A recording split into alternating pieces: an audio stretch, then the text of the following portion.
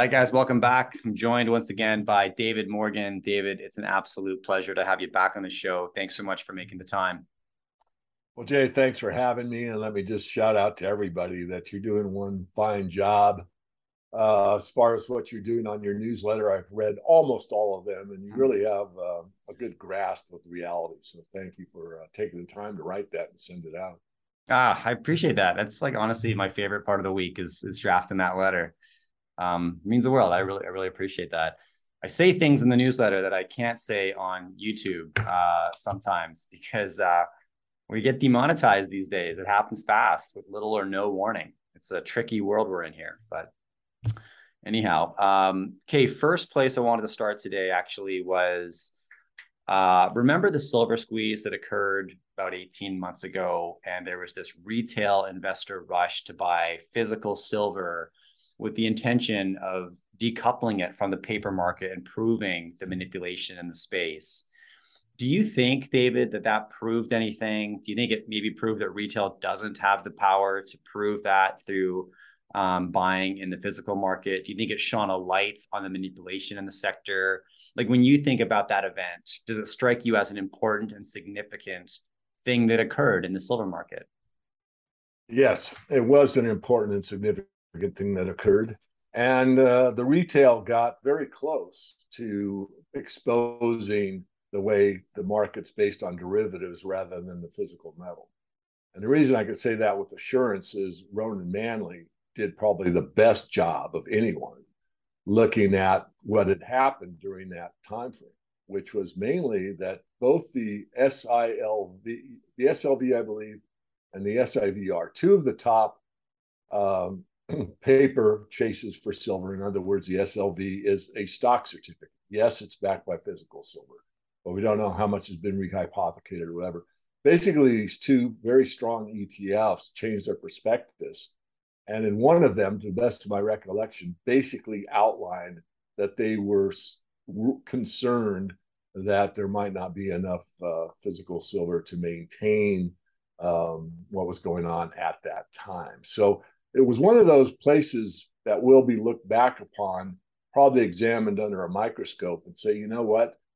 These Wall Street silver people actually pushed the two ETFs to not only change their prospectus, but actually admit, at least one of them, in writing, the reason they changed their prospectus was the physical market. So that kind of went away. It wasn't much longer after that. I think it's Rostin Benham, the CFTC acting head or head at the time, talked about tamping down the silver market. I mean, the commodities markets are supposed to be an open outcry, free exchange market determines the price. Of course, the open outcry's gone away, basically. I mean, it's all electronic now. We all know that. A lot of it's based on algorithms trading against each other. A lot of what's gone on in the market has been based on whose computer can beat whose, and the bank's computer seems superior to the trading funds. But regardless of all that, why would he come out and say they had to tamp it down? That is like kind of a clue. That's all it is. You know, there's nothing that we can do objectively and say, well, tamp down means you had to take it down $1, had to be within this time frame, or any of that stuff. All we can do is conclude that it was an indication that the CFTC itself is concerned about the price of silver, which of course raises several more questions. Mm. Can I ask you, if you were to speculate 10 years into the future, 10 years, yeah, how will people look back on the work that you've done, the work on, GATA has done, Ed and Chris Powell and Bill Murphy, people like Peter Grandich, right, who have been shining a light on the manipulation in the sector. If you were to forecast 10 years down the road, how will people look at the work that you guys have done in terms of shining that light? How do you think that'll be perceived? It's a tough question because obviously it's a crystal ball question, which I don't mind answering, and I will. I would say that it will be a select group of individuals that will see the reality of it. I wouldn't expect to see the majority wake up to it. I mean, the amount of people that are in the physical metals market is less than 1% of the population. Right. Although central bank wise, many central banks hold gold as an asset class, now a tier one asset. Silver's been removed from the banking system as a monetary asset. The banks that hold silver for financial machinations are bullion banks, but not any commercial bank, and they don't consider it to be money, only a commodity. I think there will be some people that will pick up. That's one of the reasons I wrote the Silver Manifesto with Chris Marchese, is to outline to the best of our ability the big picture on silver, meaning the history of it, and then the couple of chapters on fractional reserve lending in the bullion industry. We did a chapter on manipulation and using the Sharpe's formula. It is not a random walk. And Adrian Douglas of GATA basically is the one that brought that to my attention. In my opinion, Adrian was one of the stars of GATA way back when. He's long deceased, but he came from an oil industry background, pretty good math guy. And then we started talking about the Sharpe's ratio. I applied it to silver. He was looking at oil and gold and silver. He was looking at everything. So there's that. I know it's too much of a hassle to go into what's the Sharpe ratio and all that stuff. You look it up on Google, you can buy the book, or you can ignore it. It doesn't really matter to me. But the point is that, yes, there will be some people that will wake up and say, now there is a possibility, Jay, that as things crumble and we go into this reset and there's a currency collapse or the dollar fails like all fiat, there may be, some ones that pick up the torch and say, here's why. Look at what GATA said. Look at what Dimitri Speck said. Look at what, GATA and all of it. I mean, there's so many. I mean, half this bookshelf back here is based on like the manipulation of gold over the centuries. It's not been a free market for a very long time, although it has at certain times, but overall it hasn't. And any time it seems to break away, like it did in late 79, early 1980, then it needed to be tamped down. And of course, Volcker raised interest rates. A long answer, but a very important question, because the problem is if the light was shown on and it was pervasive and everybody learned about monetary manipulation, it's not just silver and gold, it's basically interest rates more than anything, and how energy plays into the petrodollar and why the dollar stays strong when there wasn't any backing. It's basically backed by force, government, and by oil. If all that came to light, then maybe we wouldn't continue to make the same mistake over and over again. So it'd be my wish that everybody got a monetary education somewhere in the system or outside of the system, everyone learned it. But I doubt that will be the case. Now, do you think as the industrial demand continues to pick up and we're seeing the demand from, for example, solar panels as a standalone use case exponentially increase, right? And this is going to trickle through the battery storage sector. But as the industrial demand for silver continues to grow, will that take away from the historic monetary demand? Do you think that we're going to continue to move away? I mean, you mentioned silver is not used in the banking system anymore. It was, though, for a very long time and by some of the world's biggest economies. But do you think as the industrial use case continues to strengthen, that we'll move further and further away from silver as a monetary metal and strictly as an industrial one? Or what are your thoughts there?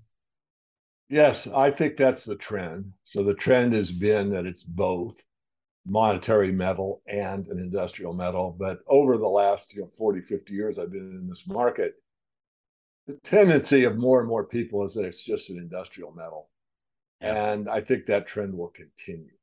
The ability to use it as money is certainly there, especially in a cryptocurrency space where you can back a crypto with silver and use it for monetary purposes.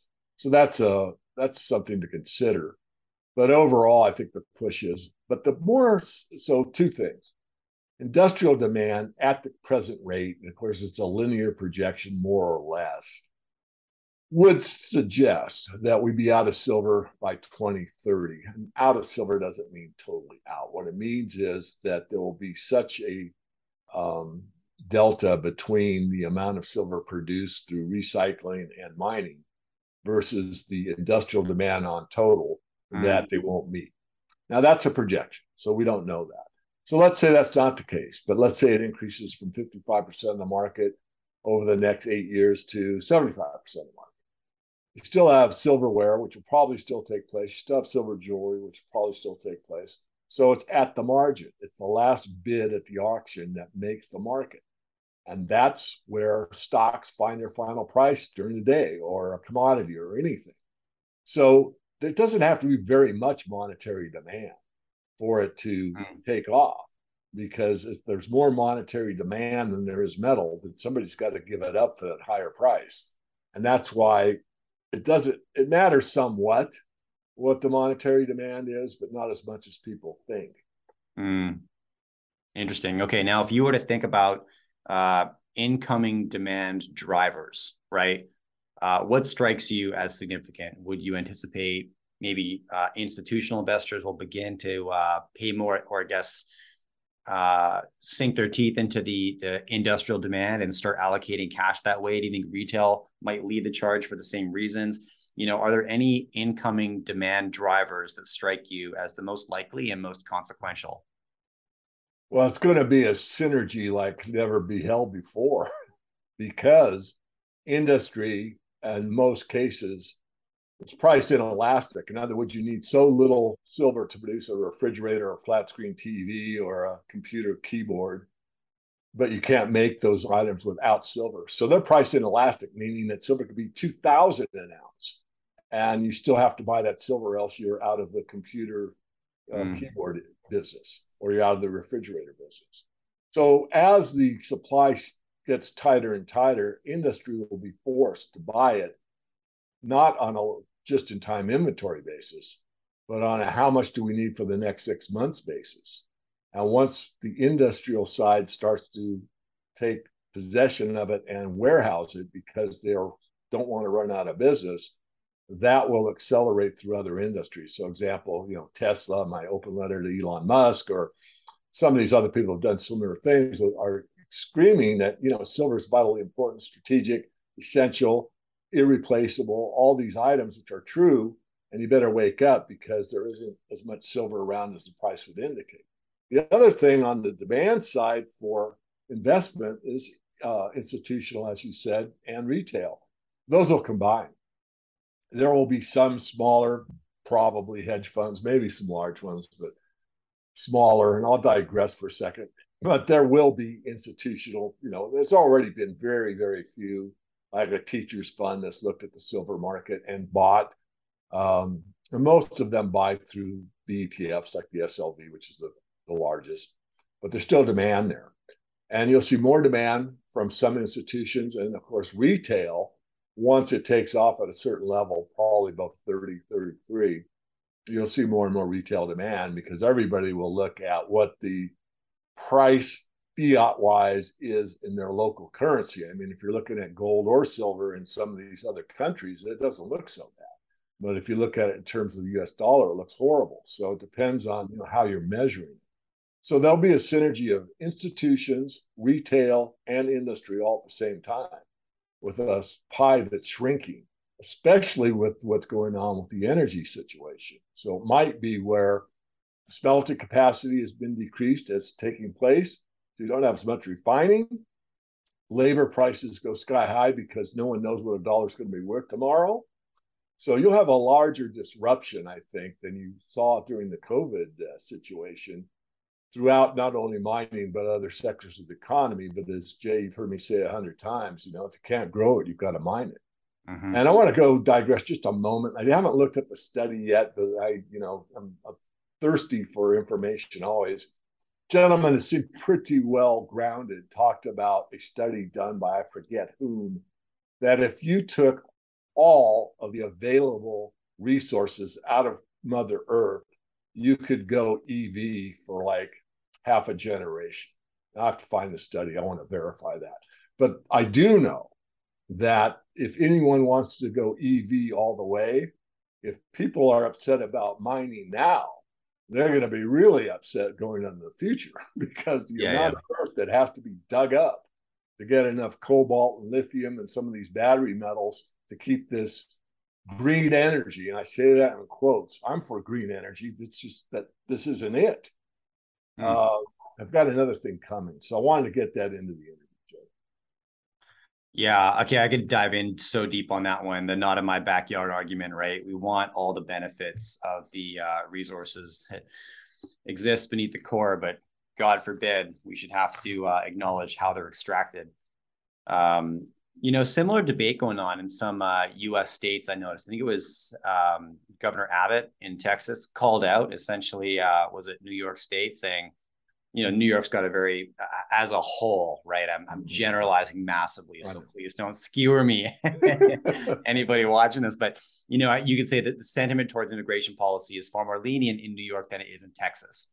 It's easy for New York to be immigration lenient because there's no border, right? Whereas Texas lives on the borderlands, and so Governor Abbott was saying, "Yeah, no worries, we'll relax a little bit as long as we can ship a lot of these newly landed Americans up to New York." Of course, Right. that didn't fly. So it kind of shines a light on the hypocrisy, which is not dissimilar to saying like, I want the tech, but not in my backyard. Like I want the benefit, but please don't. Anyways, okay. So let me ask you a question. How do you balance this? You and I live in different countries, but I think we share a similar distrust and lack of confidence in our federal leadership, right?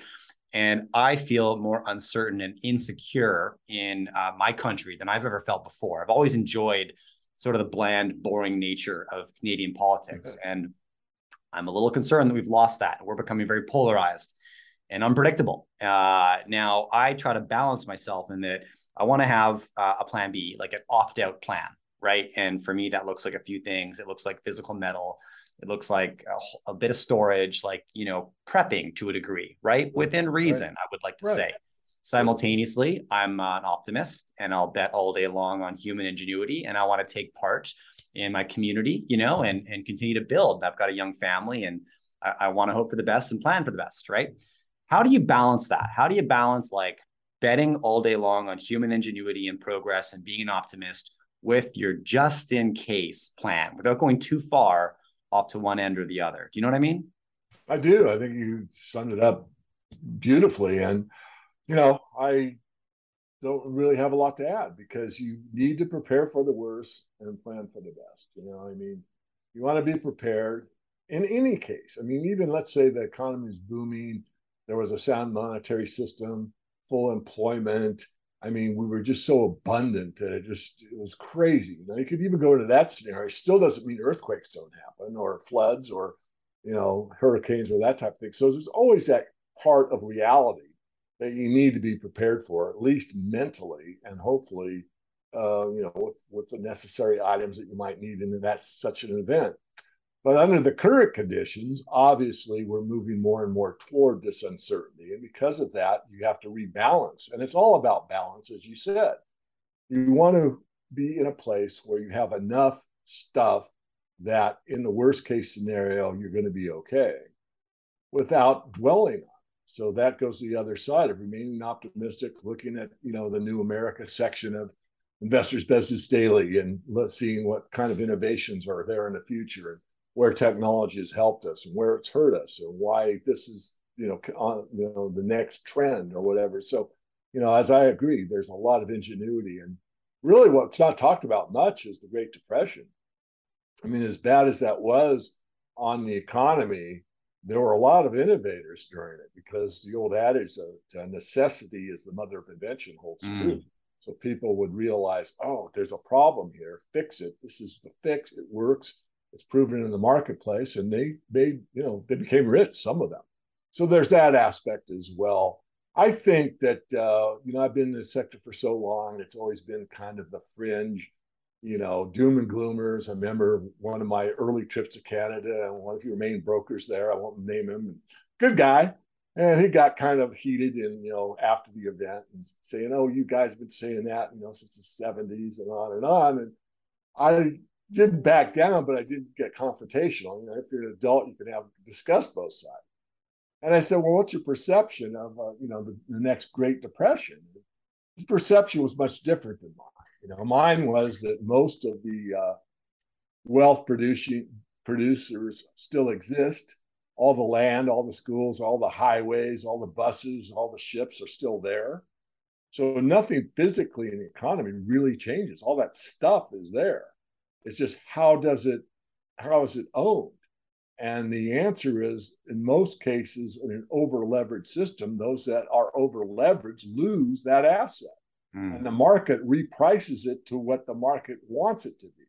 And then there's a new ownership, and the new ownership basically takes over and kind of restarts. Now, that's past history. With what's going on in the future, Jay, I'm less certain because of the kind of nonsense that the World Economic Forum is touting with you'll own nothing, be happy, you'll never own even your clothes, you'll have to rent your cookware, you'll never own a car, you'll just use the utility of a car on a self-driving mechanism and all this stuff that they have as their plan. I don't buy into it, not only on a philosophical level but on a practical level. Again, going back to the EVs, I mean, if they want all EVs, they want to basically destroy the planet. It's so hypocritical. They fly around in their private jets, tell us to watch our carbon footprint, say we should all drive EVs, not knowing that it can destroy the planet that they're trying to save. I mean, the whole thing is just mind-boggling. Yes, it is. It is. And the top-down leadership approach from what is supposed to be a democratic process. Like, as an example, I was driving to work today. I got a push notification on my phone, and I haven't verified if this is true or not. So if it turns out that it's not, but it said, what is it? Canada is recognizing a national holiday in recognition. Canada announces a national holiday to mark Queen Elizabeth's death. That's what the news headline on my phone says. Now, I'm not saying that's like I'm for it or against it. Either one, I don't care. But where was the consultation process? Like, do we not have any say, right? Like, when was the discourse? Like, I missed it, right? We just learned about this today, and there was no discussion, right? And that's sort of been the story up here for about 18 months at least now, and you become apathetic towards it because it becomes normal, so you accept it as this is the way life is. But we do have the power to force change. I hope. I don't know. We'll see. But anyways. I had a new staff member join my team about 6 months ago, and I love it when this happens. She's been super loving her content, consuming what we produce. And yesterday, she sent me a note on Slack and said, should I be buying silver? And I thought, oh, what a great question. And my first question is why, right? Like, what's your intention here? Because that'll maybe determine what I would recommend you do. And so she's probably in her mid-20s, great, smart head on her shoulders, looking to start building some assets and some wealth for the future. And for someone like that, David, who would come to you and say, should I start buying silver? How would you begin to construct a portfolio? Say you're starting from zero. So you got ETFs, equities, physical, all that stuff. How would you begin to build the portfolio? She'll watch this, so she'll want to know. What would you recommend? Well, the best way is to dollar cost average. I mean, I've been a proponent of that forever. You dollar cost average in a bull market and you'll do fine. So what happens when you dollar cost average is when the price is down, let's say you're putting in $100 a month or $200 a month, just any amount. So you put in $200 a month, and when silver's at 20, you're buying 10. But when silver's at 40, you're buying 5 units. And so when it's high, you're buying less, and when it's low, you're buying more. I mean, that makes common sense. But silver, particularly from my experience, a lot of people chase the market. There'll be more silver again bought above 30 than below 30. Although I could be wrong, and I hope I am. I don't know if I hope I am, because when everyone rushes in at 30 and all the way up, it's going to push the market higher and higher. But no, dollar cost average, I'd say at that age, I'd shoot for like maybe 5% of your savings or so, maybe 10. And once you have a solid base of silver, then relax. You don't have to buy anymore. Now, you could take a long-term view and say, I'm just going to buy it as a legacy investment. As we already talked about, Jay, if you're looking out to 2030, and for someone 20 years old, that's not, he's still going to be quite young. You might go ahead and continue with a 10-year plan, let's say. And that could be, and I think it will be, a legacy investment. In other words, silver is the most undervalued commodity on the planet. And where will it be 10 years from now? And the chances are it should be at least at equilibrium, if not overvalued. So that's something to consider. But a steady Eddie approach is probably the best. People love to try and buy the bottoms, go all in, they buy too much, they buy the wrong kind, they buy it from the wrong dealer, and then they're really upset with the silver market, and then they look at someone like me, or most of them, a lot of people look at someone like me and say, "Oh, it's my fault." I'm not the one that ever said buy the wrong, time it, buy it all, Yeah. buy too much, and buy the wrong kind. If you look at my 10 rules of silver investing, I wrote that for the public to try to keep everybody into a mode of being happy about their silver investments. And if you look in that, dollar cost averaging is like rule number 3 or 4, I believe. It's like the best approach to most things, I feel. And even to touch back on our conversation about, how to manage your desire, maybe to prep for that worst case scenario. The way I police myself is like I kind of dollar cost average into the rice game. Like I didn't go out and buy 30 pounds of rice, but every once in a while, like I'll, maybe once a week, I'll bring something home that goes into our whatever, call your earthquake storage, whatever, your dry storage, right? Right. And in that way, I don't get completely wrapped up in it, but I just have confidence that we're preparing for whatever it could be, right? Just power Sure. outage that lasts a month, who knows what, right? Well, look, I mean, I'm sorry if I interrupt, but No. let's say everything I'm wrong. We'll just muddle along. I gave a speech on this at the Silver Summit and talked about Harry Brown. And in the last days, I got to enjoy one-on-ones with him, and he talked about muddling along. Things can just keep going, even though the financial system is so distorted, it just muddles along. And so it muddles along 10 years from now or 5. The worst case scenario is you give it to the food bank. I mean, there's a very low risk when you buy extra food. There really is. And there's nothing out of the outcome other than good, the way I see it. You can eat it if you need to, and give it away to your neighbors if they need it.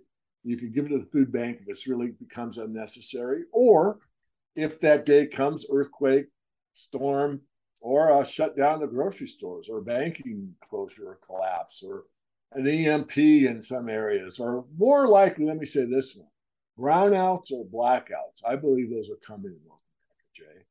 So Mm-hmm. if you've got one of these bags of dried food, some of them are better than others in my view, and all you got to do is boil water and stir it for 10 minutes, and you got a pretty good meal. You'd be very happy you had that in a brownout or a blackout situation. 100%. And you're right. I agree with you. I think they're coming. And I have guests on the show from all corners of the world. I had Ronnie Stofferle on, Yeah. recently, and he's in Austria, and his government right now is recommending people start experimenting with cold showers, right? And Right. great health benefits there. But a funny thing to hear from your governance that this is something you might want to get used to, right? Or maybe help us out, take one for the team, right? And I get it. There's a lot of geopolitical uncertainty, and it's probably smart to recommend people start preparing for things they're not used to, because we've had it pretty good for a pretty long time. Now, I want to pivot back to maybe some specifics with the silver sector, because my audience is going to want to know what you're doing, what you're seeing, what you're thinking. Talk to me about sentiment at the Silver Summit. You were keynoting there. It's an industry event. So how did people feel, and what were they saying? Well, what was very interesting is I think just before or just after, someone sent me an email about, is it going to be a repeat of last year's, meaning that silver hit the low for the year at the Silver Summit, Silver Symposium. And I think it did. And I didn't respond to that email, by the way. I just said, "Oh, I'll think about it." Sentiment was pretty low. I mean, everything was lined up in silver's favor here and has been for a while. We've got backwardation. We have increasing lease rates. We have the commitment of traders showing much more favorable conditions than probably I've ever seen with the banks net long. So there's all these conditions. We also know on the physical side, entities are paying like $1 per ounce to transport silver. I mean, thinking about a $20 silver bar at $1, that's like 5%, right? 10% would be $1. Yeah. Oh no. Yeah, be 10% would be $2. So it's $1. So it's 5%, and that means that I want it that bad. I will pay that transportation cost. And these are commercial bars that are moving into Europe. And then again, talking about the smelter capacity that exists, but non-functioning because the electrical costs have gone up 6-7-fold in some European countries, and it's uneconomic. And the higher the inflation gets and the more it's perceived by the public, the more everything distorts because no one can price anything. You don't know what the cost is going to be to smelt silver or to smelt anything, or how Mm, much it's going to cost to start a lithium mine. What happens if you want to start a lithium mine and labor prices double, or the price of diesel goes, we're down here in this country at about 5.50 per gallon. What if it goes to 10.50 per gallon? How does that pencil out then for your lithium mine? So you put it on hold. So this stagflation is stagnate. You stagnate. You wait to see what the conditions are, hoping they'll improve. But as they continue to deteriorate at the end of the great currency collapse, which is what we're in, there's more uncertainty, not less. So maybe you decide you're not going to be a miner anymore, because even you had that great property and it penciled out in 2022 in late October, but by the time you really start to dig in deeper, as a metaphor, and discover for this PEA it's going to cost you so much and labor's doubled, and it looks like that nation is good, not exporting what they used to. I mean, there's so many factors, Jay, as you well know. We're in a complex system, so there's so many points of failure or concern that could take place, and so it stagnates. People just sit there, and so you have less of everything, which is the physical economy, which mm, means try to make up for less stuff per person, per capita, and we try to make up for it by making or printing more money. I mean, you can't print energy. Everything depends mm. on the energy markets. And right now, I've gone from over 100 to I think it's 80 something. I don't follow it daily like I do the metals, but it's backed off. But it's again at the margin. You start to move up with more production in anything. I mean, agriculture, which we need. I mean, on and on. So I don't want to drone on too much, Jay, but the problem is uncertainty. And the reaction is, I'm going to sit and wait. And the more you wait, you're not doing anything. And the less you do, the more the government makes up for it by printing stuff that's I call funny money, trying to make up for it. At some point, the consciousness shifts. It's like, I don't trust this funny money anymore. I'm going to get something real for it. I'm going to buy food. I'm going to buy another car. I'm going to pay off my house. I'm going to buy silver. There's a lot of places you could go. I'm going to start a lumber yard because I think lumber is going to be needed, and I can buy this for today, and I think 6 months from now, price of lumber will be up 30%, and I've got Mm. I'm staying even with inflation or whatever. Are you concerned about the performance of the miners, David, with all the inflation risks that you just discussed? And does that impact how you're allocating capital, or have you adjusted your portfolio as a consequence? I'm looking into it, Jay. I'm a pretty deep thinker. You've known me for years. I've met a guy at the Silver Symposium, and I want to get further into the water part of mining. Water's critical for mining, Hmm. and we're having a great problem in the southwest of the United States. I mean, most of the easiest mining and best mining in this country is in Nevada. Mm, So I haven't explored that enough, but certainly it's on my radar right now. mm, And I'm probably going to do an interview for my members with this guy, or um, an interview and a white paper, or maybe just a white paper. Kind of depends on him, how he wants to proceed. But I want to dig deep on what the impact will be. And depending on that study, on my own thinking about it, mm. maybe bounce it off a couple, great minds, not that mine is, and then make a determination. And based on that study, certainly I would adjust if I needed to. You bet you, Jay. I mean, world changes and you've got to be on top of it. One thing about being a thought leader, and you can, shoot holes at me in the comments. I don't care. I've been ahead of the curve on a lot of things. Cellular phones is one of them, for example. I mean, we were early in the cellular phone market before anybody even thought about it. But we're coming back to today. I am concerned in many areas. Water's not the only one, but that's the most prevalent for a lot of positions that we hold. And by the way, everyone, the Morgan Report looks at all the mineral assets, not just silver. That's my favorite. It's my specialty. But we've been in uranium. We have uranium picks we really like. We've done lithium in the past. Copper, I'm somewhat bullish on. Gold, of course. We were first in rare earth elements, even though James Dines claimed to be the original rare earth bug. We were there before Jim. So anyway, I just want to make people aware of that, because a lot of people think we're silver only, and we've never been silver only. But again, it's my passion. Love that. Well, on that note, I want to point people to where they can find more of your work, David. Where should we send them? I think the best place really is my Twitter, which is at SilverGuru22, because there's only two people besides myself that are allowed into that account. And the reason these two other people are is I trust them so highly. But a lot of that comes straight from me. And this is articles that I usually agree with. Some I disagree with, but I put them on my feed because I want to go back to them and say, after this interview with Jay, this analyst put this out and he's out of his mind, saying that there's more silver on earth than we'll ever need or whatever. He's making that up. But so sometimes just because I post it doesn't mean I'm in concert with it. But again, for my own edification, sometimes I will post these things because I want to go back and say, this is, preposterous. Most of the time, what I post, let's say 80% of the time, it's because it's something that hopefully objectively supports the argument that we're in trying times. You have to be more self-reliant, self-responsibility. Other than that, just go to the main website, themorganreport.com, get on our free email list. We've been shadow banned for years.